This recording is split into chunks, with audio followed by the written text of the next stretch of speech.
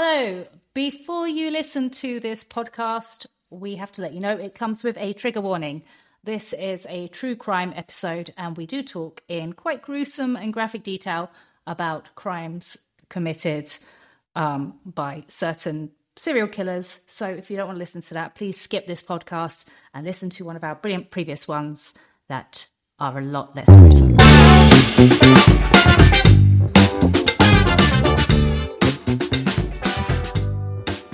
Hello. Hello. Welcome back. Abby, how are you? I am very well. How are you, Jenny? I'm good. What are we doing? True crime. Oh, yes. This is the No One Asked podcast, and today we're going to talk about the mysteries of true crime and why we watch it, right? What? Yeah. Our obsession. The world's obsession. I don't know if it's worldwide. I think it's worldwide. I think it's they've actually said it's more common for females to be interested in true crime than males. Yes, I have some interesting information on the psychology behind that.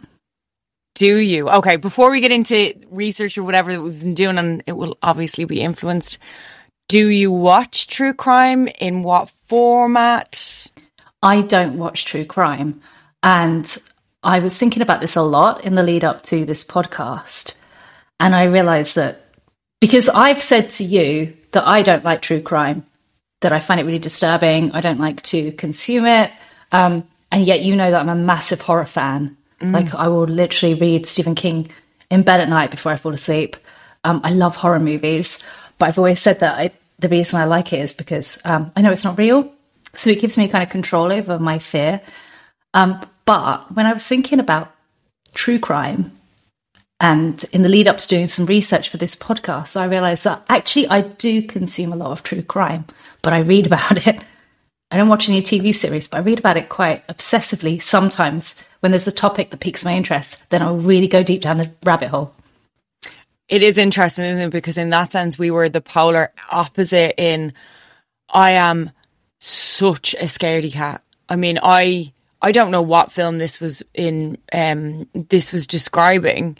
There was some film that's coming out that has been so frightening for people that they're vomiting and fainting in cinemas.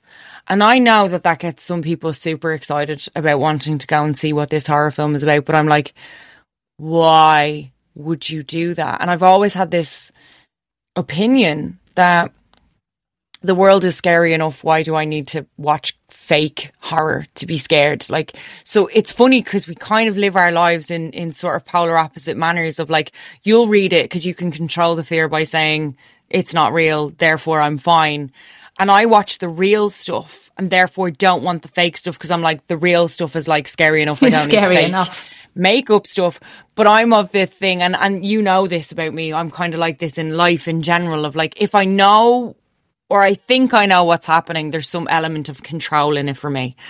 And I think that might be, and I'm guessing because I haven't done that side of the research you have, my guess would be that that's where watching or listening or reading true crime and knowing all of the details down to every gory, horrible one, there's some kind of comfort in the control of, well, I know, or also trying to understand it. I think trying to make sense of things is a real human condition, isn't it? We have to try and understand people. And sometimes I find myself noticing how often I will say, I don't understand that. Or like, I cannot get my head around that. Or, and this is in relation to obviously things in life, particularly around murders. And there's a lot, since the media can give us so many nowadays, that you kind of listen to and you go, I cannot get my head around that. And for some reason, finding out every detail, it's almost like that protection, being able to understand something if it does happen. I mean, I'll be honest now, I went through a phase in my life where I read so much death row books, like books about people on death row, books about people being set up for murder. I actually convinced myself that I thought maybe I was a serial killer that hadn't killed anyone yet. Oh my God. Genuinely, I thought there's something, I'd kind of gone so deep into it that I was like, oh my God, I think this is what's wrong with me. And here's the thing. I don't think I'm wrong. Not in the sense of I'm going to start killing people. I don't think any of us are that far away from it, or are as far away as we would like to believe. And so trying to understand that, I suppose, is that bit that says, maybe I'll be able to control it, or maybe I'll be able to understand it. We're going to have to dump this recording and redo it, Jen, because if you ever like accidentally kill someone, the police are going to go back over this. You know, there's going to be people like, yeah, she did a podcast saying that she could be a murderer or a serial killer. They're going to go back and be like, see, it was premeditated. Yeah, and now there'll be no more podcast. And she accidentally killed her best mate, and the one in the podcast. Oh, shit. I'm so glad we're in different countries right now. Right now, it's interesting, though, you say that, because I think that, I'm guessing that's a common thing, because you consume it and then you think, am I a sicko for consuming this? And I thought about this as well because of my absolute love for horror. Yeah, I thought about that. Is there something wrong with me? Yeah, I'm sure you did. Thank you very much for that. But my research, this research I did earlier, and by research I mean like I read one article on like BBC Focus. Oh, at least it was BBC. But it was very reassuring. Very highbrow, darling.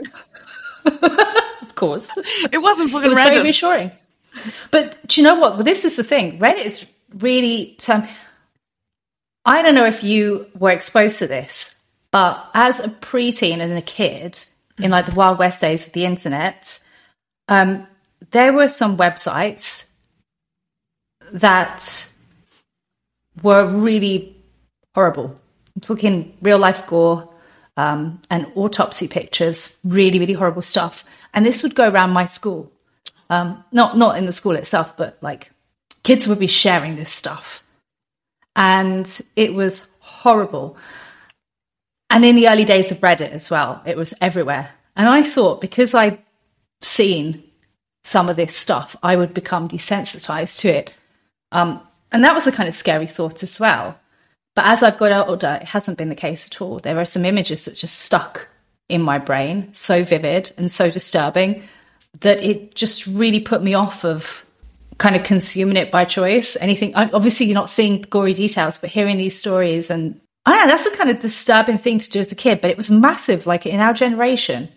I think it will, and I'd love to at some point hear back from anyone that's listening that might be a psychologist, psychiatrist, psychotherapist that has experiences of studying this, or criminal psychologists particularly. I think there's something to do with the confirmation bias and the negativity bias that we have in our brain that says, basically, if I confirm that the world, and this is a very, very simplistic way of doing it. I'm breaking this down. I'm not an expert in any of this stuff, so please forgive me if I get it arse ways. But it's that idea, my understanding of it is that if I see something that's really bad, it confirms to me that the world is a bad place, therefore I need to be really careful in it.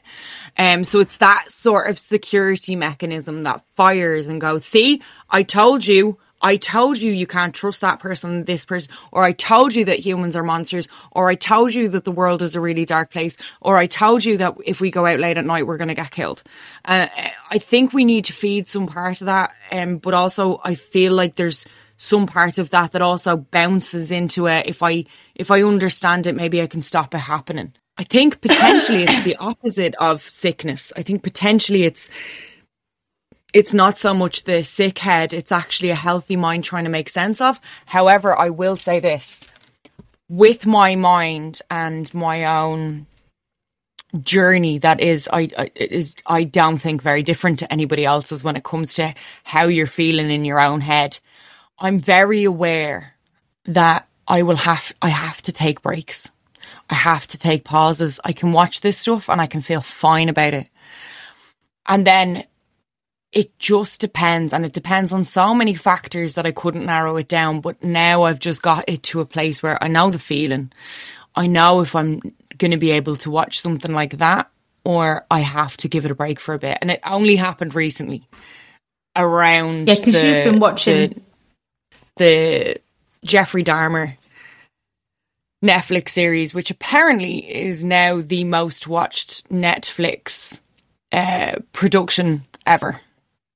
That does not surprise me, considering Right. the amount of TikToks I see around it, like about it, and spoofs as well. Have you seen the TikTok videos where people are doing the if Jeffrey Dahmer were like whatever, and then they're sort of play acting, like trying to, I mean, they're funny, and I feel bad for laughing at them because of the subject matter.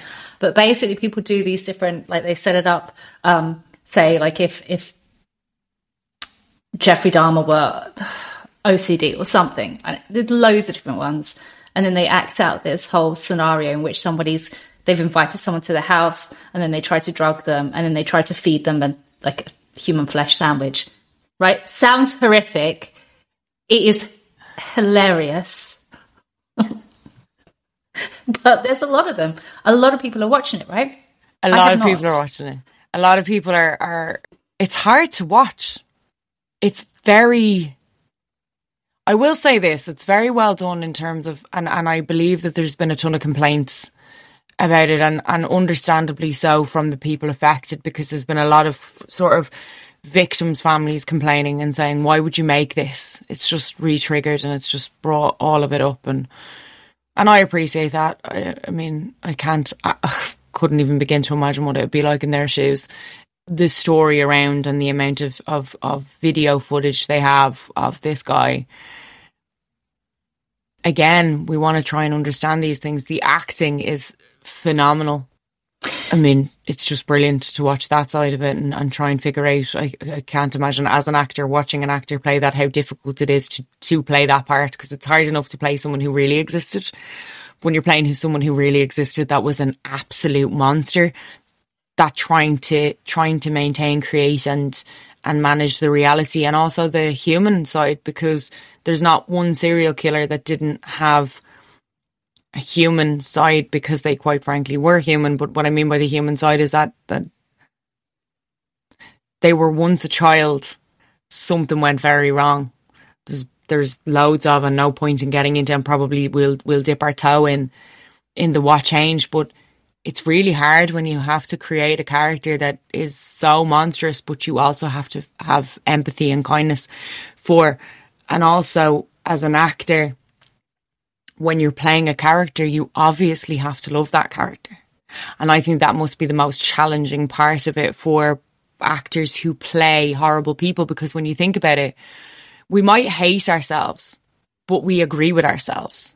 You know, we do the things that we do, even if we don't get why we do them or whatever, we can kind of figure out and justify within ourselves. We know that bit, or we can unravel that bit. When you play a character, you've got to get into that place where it's like, I don't know why I do what I do, but I believe, even if it's delusion, even if it's absolutely wrong, even if it's like destroying my life and those of others, whatever we do, we are in a place where we're justifying it, because that's why we're doing it. To get there, and I can imagine another challenge, thinking about it, would be respect for the families of the victims, and trying to sort of stay true without glamorizing or romanticizing, which isn't so much the job of the actor. But I was wondering, do you think that the series, the Jeffrey Dahmer dramatization, does romanticize it at all? I haven't watched it, so I couldn't possibly comment. I haven't watched the whole thing. I'm halfway through. I think I'm halfway through. I'm not actually sure how many episodes there are. I think I'm 6 in, so I might be further along than half. I understand what you're saying, because I think it's really hard to tackle any sort of real-time events and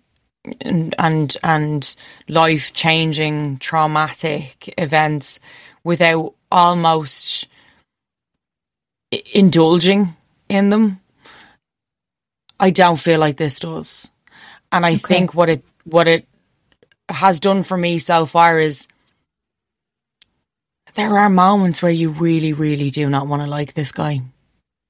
You really don't want to understand him. you really don't want to be able to find any kind of compassion, because what he did to the men he killed and their families in trying to come to terms with how you could possibly do that. Like, he killed people and ate them. You know, he didn't just kill people, he kept them. He kept their heads, he kept pieces of their bodies. He, like, horrendous stuff. You do end up feeling a bit like you can find understanding, because you can also end up finding understanding for his family. The pain is so different for so many different reasons, but his family were also innocent. His family were also majorly affected by the realization of, and there's this very powerful scene where the father is told, and you see him unravel, and then it begins this story of why he's unraveling, because what he did to try and save him now becomes the thing that he wishes he hadn't done, because by trying to keep him here, he enabled him, or at least that's the... Was that with the teaching him all about the preserving... He did taxidermy with him, yeah. Yeah. The pain, knowing that you'd sparked that interest, at least, or you know, in some way contributed to that, when it was something that you were sharing with your child because it was a way that you could connect with them, and they were showing interest in something that you did and you knew. Exactly. And all it was finally finding that one thing that the kid was interested in doing with you, or spending time with you over, or it was science, you know, it was anatomy as far as he was concerned. It was teaching him things that he was interested in and had a career in. So this was brilliant. And then there was lots of other times where I think Dahmer tried to talk. I think he tried to say, there's something really wrong with me. I think people didn't want to hear it.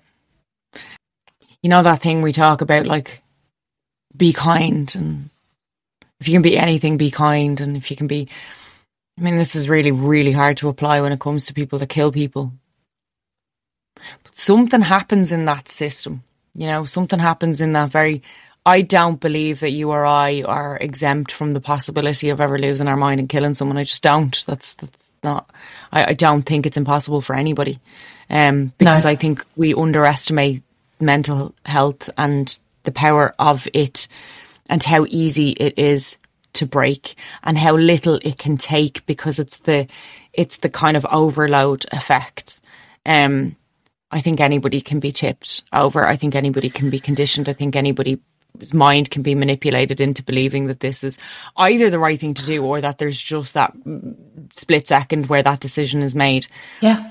I could apply it even without all of the conditioning, or without any sort of mental health issues being involved, because I could easily see a scenario in which I could end up, being that person, not a serial killer for sure, but, killing someone if it were to do with my kids. If somebody had, seriously hurt, or God forbid, I don't like to think about it, but, really, really harmed my children, then I could totally, I think any parent can envisage that. Obviously, it's what we're talking about is entirely different to somebody who gets a great deal of pleasure or some sort of gratification from systematically killing people. Yes. I think it's, there's a world of difference between... Oh, absolutely. Well, there is and there isn't. And the reason why I was comparing the two... Yes, but it's still your head. It's still something going, right? It's still a moment something where... snapping. I feel like it is. Yeah, I feel like I don't know. I haven't experienced it, thankfully. I've definitely experienced moments where something goes in my head and I go into rage or upset, or me too. Like my temper goes. So I think that's possibly why I compare it to that moment that you feel like there's a snap. And I think that's the description that most of us use, that would lead to, if that snap didn't happen and it wasn't like a crime of passion as you described. I mean, is it possible? Is it? Of course it's possible that somebody could be born with with that snap having already taken place, or with their sensory system wired wrong, with something about their system wired wrong. My system's wired wrong. True story. It's why my mental health is something I have to watch quite carefully, and drinking and substance and anything else and all that abuse has existed in my life because something's wired differently. You know, I could argue till the cows come home. I can relate to that. Right? About whether or not that, or what way that works or whatever. But all that I can tell you is that's what I believe in my heart. Because I can tell you now, nothing about the way I lived my life was a choice. I can tell you now that nothing about my life did I believe that I had a choice at a time where most people would have probably looked at me, or some people would have looked at me and said, just don't do it, you know? So from that respect, I have to honour the bit of me that says, I feel for this guy who's going, I don't know why I'm like this and I can't stop. Yeah. It doesn't make the victims' families or the things he did right or okay in any way in my mind. But I also feel sorry for him and any serial killer, because there's something seriously wrong and they have to live with that. I think it's very uncomfortable to be in that place, because I've also been there, where you learn about a serial killer, and then you're reading about their crimes, you hear about their crimes on the news, more information comes out about them, you learn more about them as a person and as a character. And then, for me, it's hearing about their childhoods that always gets me. I don't remember who it was, unfortunately. It would have been good to look this up before we started filming a podcast on true crime. But I only just remembered there was one particular prolific serial killer. His crimes were horrendous, just disgusting. And he targeted children, which is something I have zero tolerance for. It makes me feel physically sick to think about anything. I don't like to read about children being harmed. However, this guy's childhood was extremely traumatic, and hearing about it made me feel deeply sad. He was locked in a dark cupboard a lot as a young child as punishment. Lots of horrible abuse directed towards him. And, that does not in any way take away from the severity and the awfulness of the crimes he committed as an adult. But I can still feel deep sympathy and sadness for what he experienced as a child, which led to that. You can separate that, the innocent child who was a victim, from the adult who was the perpetrator. And you can understand why. And again, it doesn't make anything that he did right. It was horrific, and he was an awful, awful person. But it's very sad why he became that person. I think there's a lot of time there are these stories behind, people, I think, for the most part, aren't just born complete nutters. Like, shit shapes them. Do you think that? Or do you think that there's something wrong from birth? I mean, I don't know, but I think a lot of it is environment. But then this is a whole different question. I mean, we're getting into nurture versus nature now. I don't know, maybe a combination. But a lot of them, right, you read about these killers and they often seem to have a kind of messed up childhood. Big time. Not always, but often. Well, I'd go so far as to say that all of them, in one way or another, you'll thread it back and you'll find something. Because this is where I would go on to say it's nurture. That it's not that it doesn't exist, but again, then I would fall into the spiral. And this is like one of those kind of conversations that you feel it's funny to record a podcast doing this, because I couldn't feel further from knowledgeable or with answers to any of these. It's just like literally trying to figure it out while there's a microphone in front of me. I'm like, I would fall down the spiral then of thinking, well, would that not be true of all of us? Are we not all born with possible cogs that could be turned like a sprained ankle? We talk about the comparison between spraining an ankle and mental health. So like, of course, something can happen that can hurt your brain. Does that then lead to a direction with a sprained ankle that you end up then with scar tissue that would make it weaker, that you then go on to a break, that you then go on to a break that would cut off, like, and then end up having to get your foot amputated? Like, if we use that analogy, is it not possible that all of us can lead down a direction of lots of unfortunate events? Yeah, I think so. That we can lose our mind. Yeah, for sure. But I also think that there are, there's loads of people, the majority of people, who have had traumatic childhoods and have not gone on to be serial killers. But but they've gone on to have something, abs.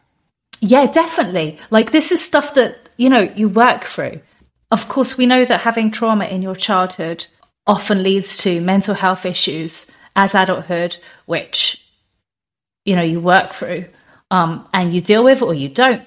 Some people better than others. Some people can't deal with it. But the percentage of those people who end up being serial killers is thankfully very low. Yeah. Yes, luckily, because if we look at the amount of people that unfortunately have some kind of trauma, if they all became serial killers, there would just although I do wonder, that film in itself. Now here we go. Right, they're serial killers because they kill every year.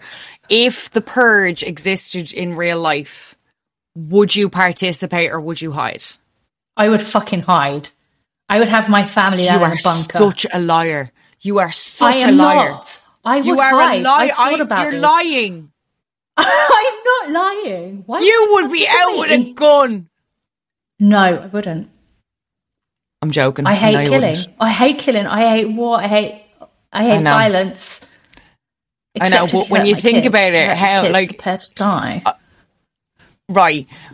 I know you're not lying. It was just funnier to do it that way. I would be hiding in the house with you, in fairness. However, you would be. You'd bring snacks. 100% be hiding and battening down the hatches and minding everybody, and I'd probably be crying and petrified because I have I'm like a minstrel, the hard exterior. Minstrel sounds soft.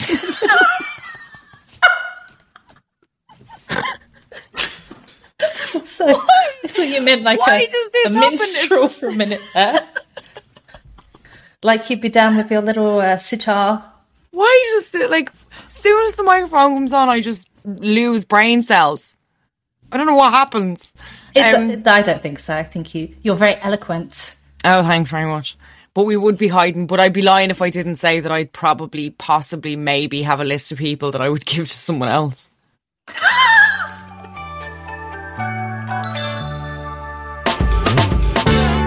Right.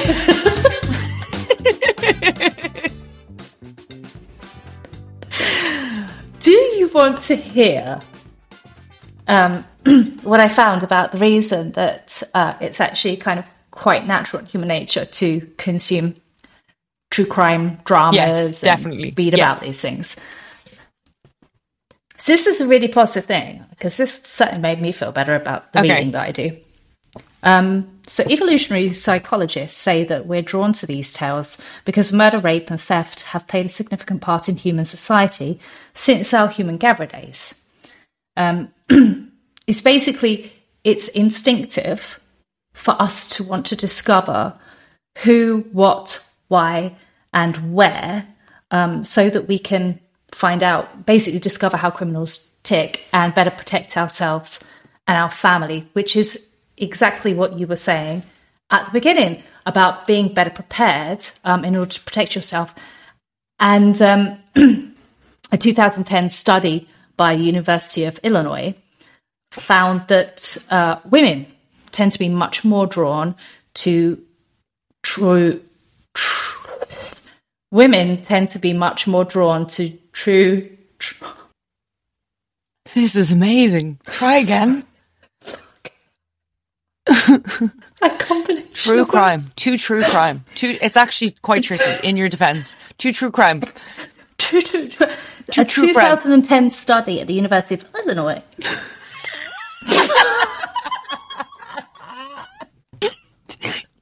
Ooh. And again, get it this time. So in 2010, a study at the University of Illinois found that women are much more drawn towards true crime than men. And they're most interested in stories that give insight into killers' motives, that contain information about how victims escaped, if they did, and that feature female victims. And apparently this all fits in with the evolutionary idea that people are instinctively drawn towards stories that they can identify with the victim and read about tips and strategies for defeating the bad guys, basically. So it is a lot to do. First of all, it's completely natural. It's like in our biology, it's instinctual for us to consume true crime.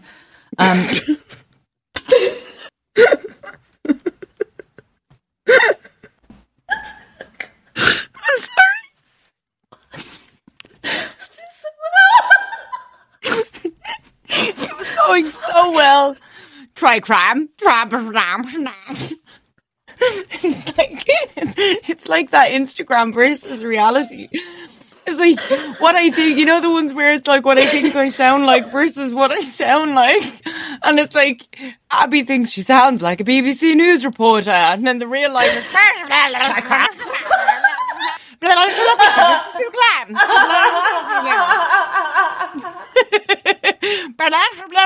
crime.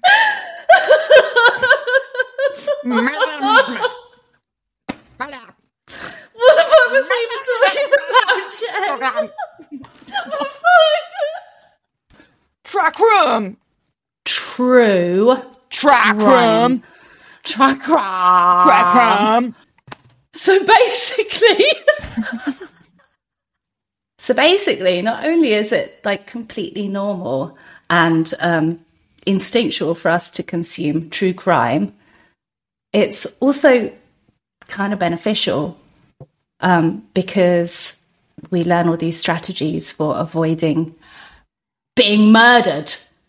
Yeah, but I also feel like that can be taken too far. And again, this is where the take a break comes into it, because you can go around assuming, and this has happened to me, you go around assuming everyone is a murderer, or every situation. What did you send me recently? You sent me a thing where a girl gets into a car and says on her, I think it was a TikTok, and she's like, the guy in the shop just asked me if I'd like a receipt, and I'm watching so much true crime lately that I was like, yes, I do want a receipt, because that will be an alibi.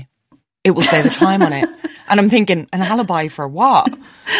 But don't you think, do you not find that as a woman you're quite alert, like more than maybe would be necessary anyway? Because I think about this stuff a lot. Like I could absorb anything I can find on self-defense as a woman and body language and behaviors you can do to put off potential attackers. Like when I'm walking down the streets of London, I do this whole thing with my stance where I kind of make myself big. I will literally walk with my arms held out as if I have like watermelons under my armpits, and chest out, head straight forward, quite a wide stance and broad steps. And I look at people around me just to say, I've clocked that you're there. So that I look less like the Milky Bar kid and more like an intimidating I am going to do a split picture of that. Abby is the absolute image of the Milky Bar kid. So you say. Go on, say it. Say it just once and then they can see. No. Go on, once. What is it? The Milky Bars are on me. Milky Bars are on me. Go on, say it with feeling, will you? Go on, little Milky kid. Bars are on me. See? Image. Absolute image.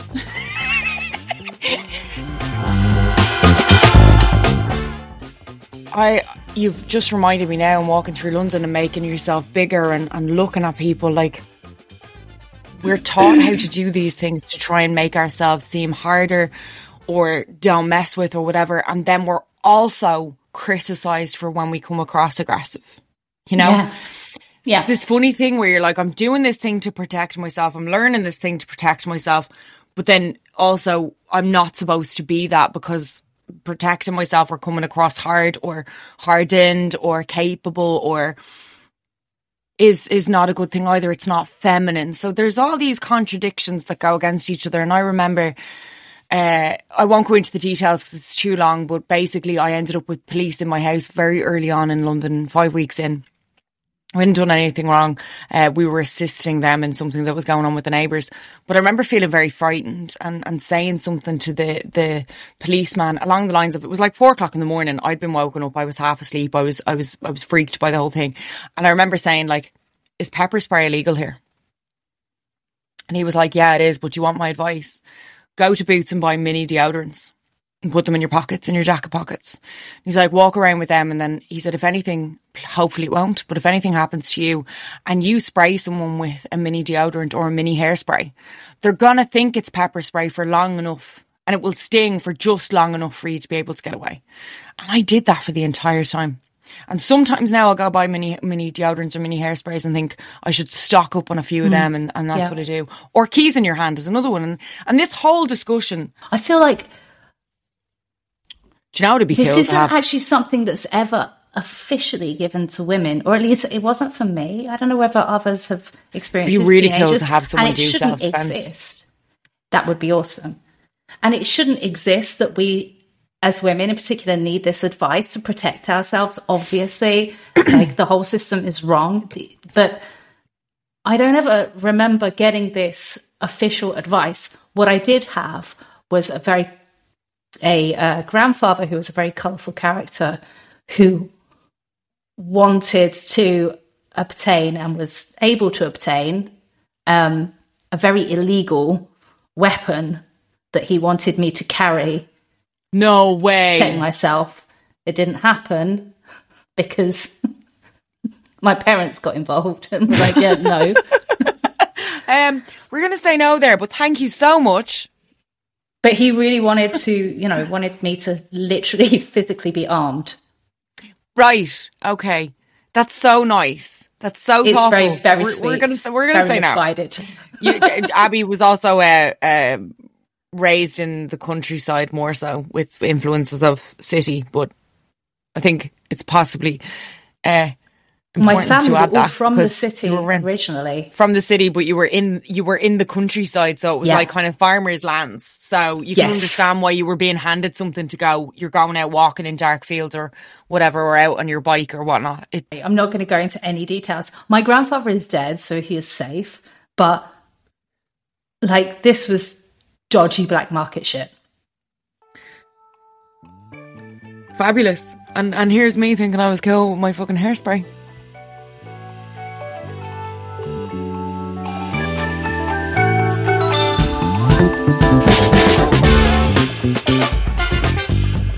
It's not even funny anymore. No, it really is. My trivia.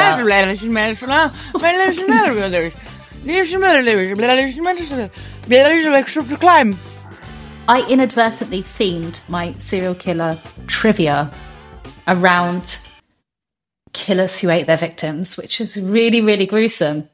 It was totally unintentional. But it's a thing, again, illness with a name on it, isn't there? Dahmer had one. The psychiatrist named it. I actually did look it up. Hang on.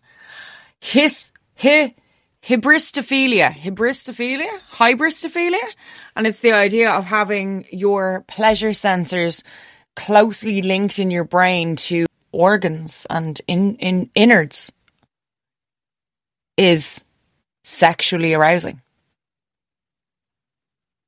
Do you mean the sensation of having, like, eating, like the food, or do you mean somebody else's organs being arousing?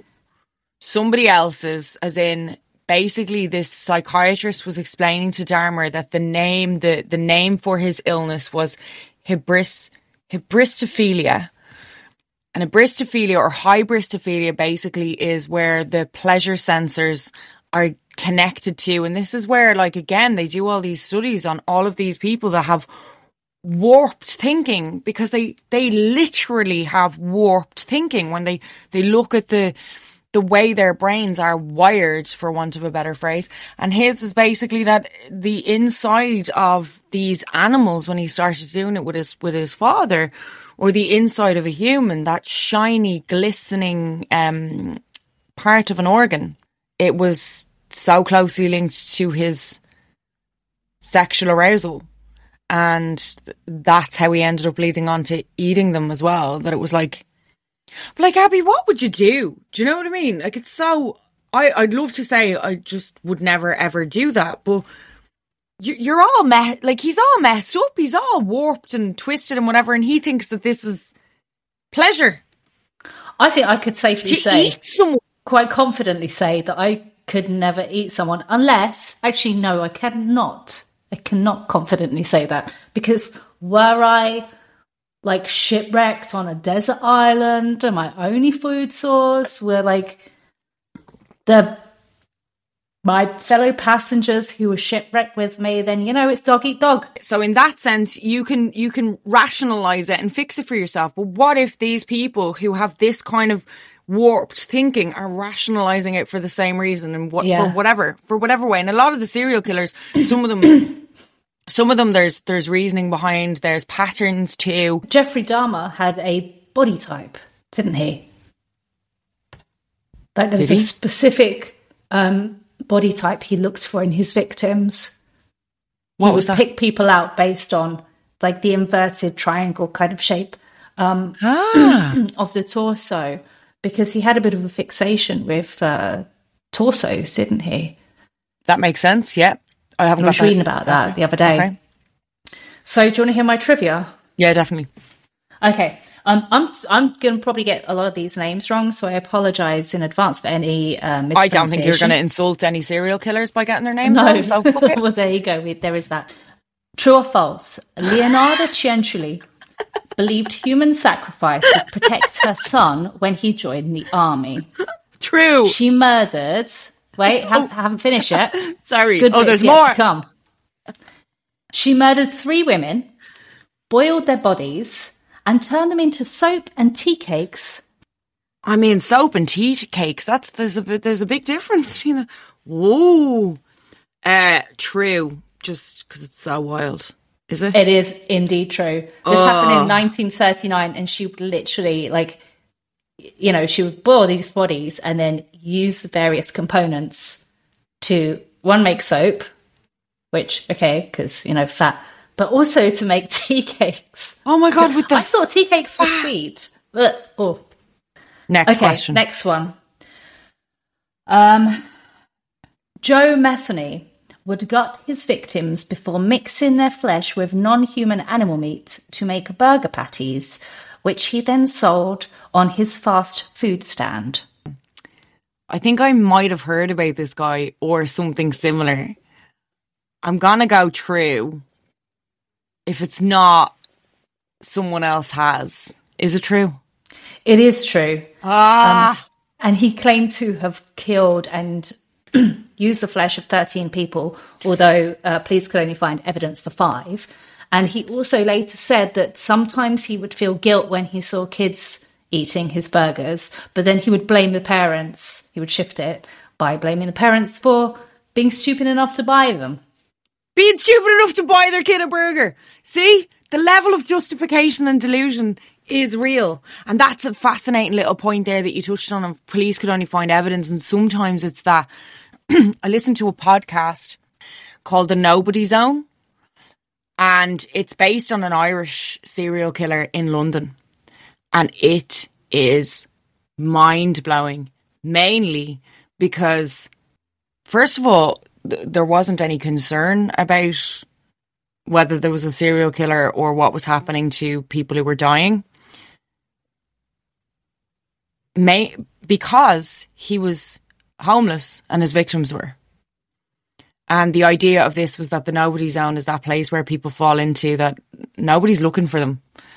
Nobody notices that they're gone, and nobody really cares when they die. And so his victims were all homeless people who mainly were drug addicts, alcoholics. People didn't know their name. They didn't work. They didn't have ID. They fell into this nobody zone category. And so, and a lot of, or at least a portion of the serial killers that you come across and talk about, they go after that type of victim because the reality is no one will go looking for them. Less likely to be caught. No one will miss them. The prioritisation that we can put on someone who has a family coming and looking for them versus someone who doesn't. I mean, you can understand it from a very rational human aspect. Yeah. But the pressure being put on. Incredibly sad. Oh, wow, there's actual disposable human beings? Really? Okay, this is my third and final trivia for today. Issey Sagawa, a Japanese student studying in France, was caught dumping the half-eaten remains of a female classmate in a lake. He was caught by the police and sent back to Japan, but he was never tried for his crime when he got home because he basically became a celebrity. In an interview, he claimed, "I like ill-tempered women. I like a woman who swears and belches. And when I see that in one person, I cannot help but wonder what she might taste like." True or false? With some fava beans and a Chianti. Had to go there. I think I've heard this.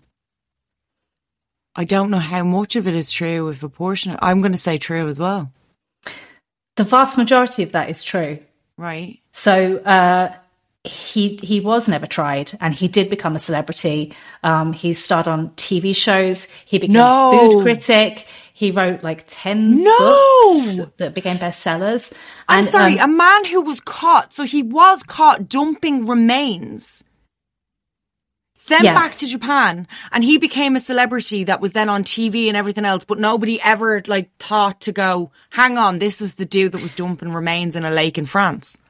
So I think they knew he became a food critic and everything, and he stated this in an interview much later on. That he thought about eating women. The only part of this that is false is that he didn't say he liked ill-tempered women who swear and belch. Oh God, you just did that to scare me, did you? Well, yeah, because I thought I'm next. Well, exactly. And this will just confirm that, we've got nothing to worry about. We would have been safe around Sagawa. He actually said, "I like elegant women. I like intelligence and beauty. And when I'm able to see that in one person, I can't help but wonder what she might taste like." I mean, great. No longer sexy. I thought I was in for a great time. Wrong. What's your trivia? What you got? Right, okay. So I'm excited to hear these. Mine are very straightforward. First question is, Abigail, what is the minimum number of kills a serial killer must make in separate events to be considered a serial killer? Oh, that's a good question. I'm going to guess because I have no idea. Is it 3? Close. It's 2. Wow. Okay. So I suppose any more than 1, really, once you go into the 2+ in separate events, you're a serial killer. But I was quite surprised. Yeah, I guess, murder one person, that's quite a feat. You're a murderer. Itself. Murder 2, you're a serial killer.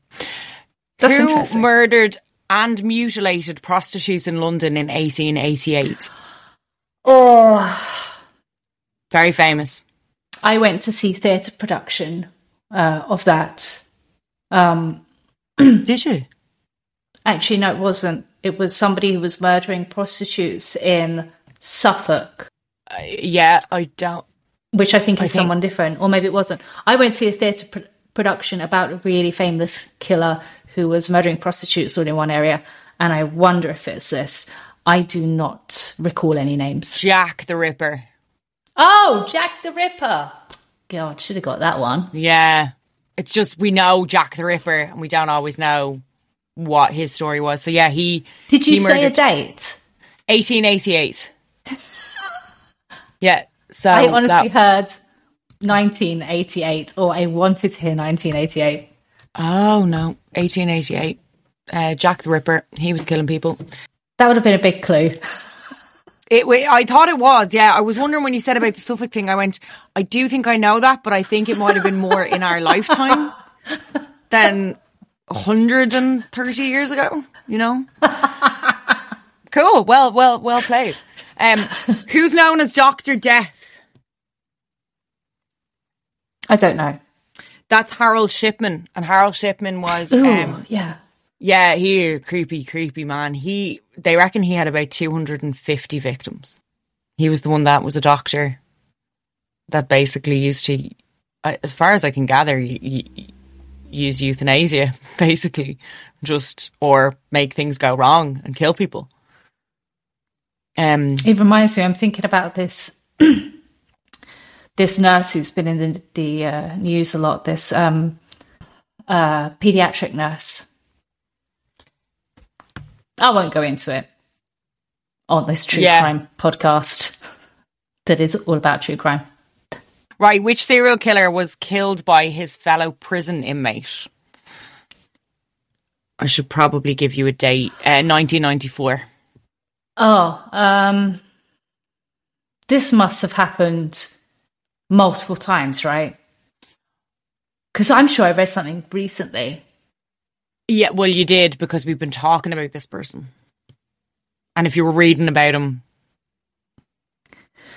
I love that in this trivia right now, it's just exposing how utterly clueless I am about this topic. Yeah, it's brilliant. We've just done a whole podcast on it. We're at the end and now we're realising that Abby knows nothing. We've been talking about him the whole thing. No, I got the Jeffrey Dahmer bit. Yeah, that's him. Him. Oh, that was... Correct. Well done. Next Yay! question. Thank you. Right, last question is, how old is the world's youngest serial killer? Oh, I don't know if I want to know the answer to this one. No, I did not want to know this, but I'm going to share it. I don't know. Tell me. 8 years old. Oh, no.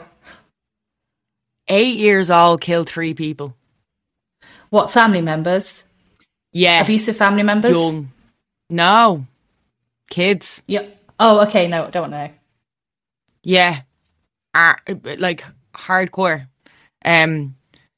Basically killed 2 people in short succession, and the family weren't sure if he had something to do with it. And then a year later, the same thing happened, and they were like, definitely, we need to report this 9-year-old.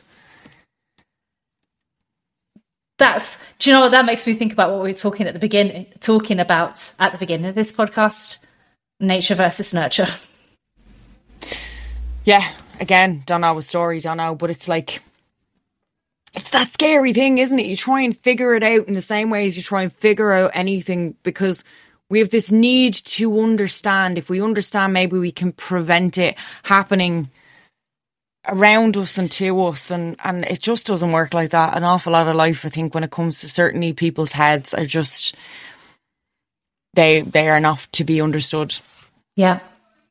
And for anyone listening who's ever questioned their own sanity or wondered if they're a bit sick for enjoying true crime, like reading about it or watching series or films or just consuming like horror as a genre in general.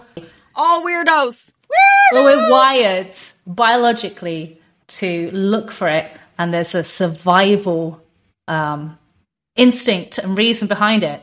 So yeah, you trying carry to figure on. it out and understand it so you can fight crime and save the world.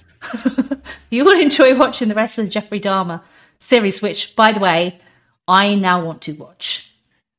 Very hard to watch. Very hard to watch. And weirdly enough, it's because he forms a relationship. We want to simplify things. We want that very biased view on evil and good. You know, bad and good.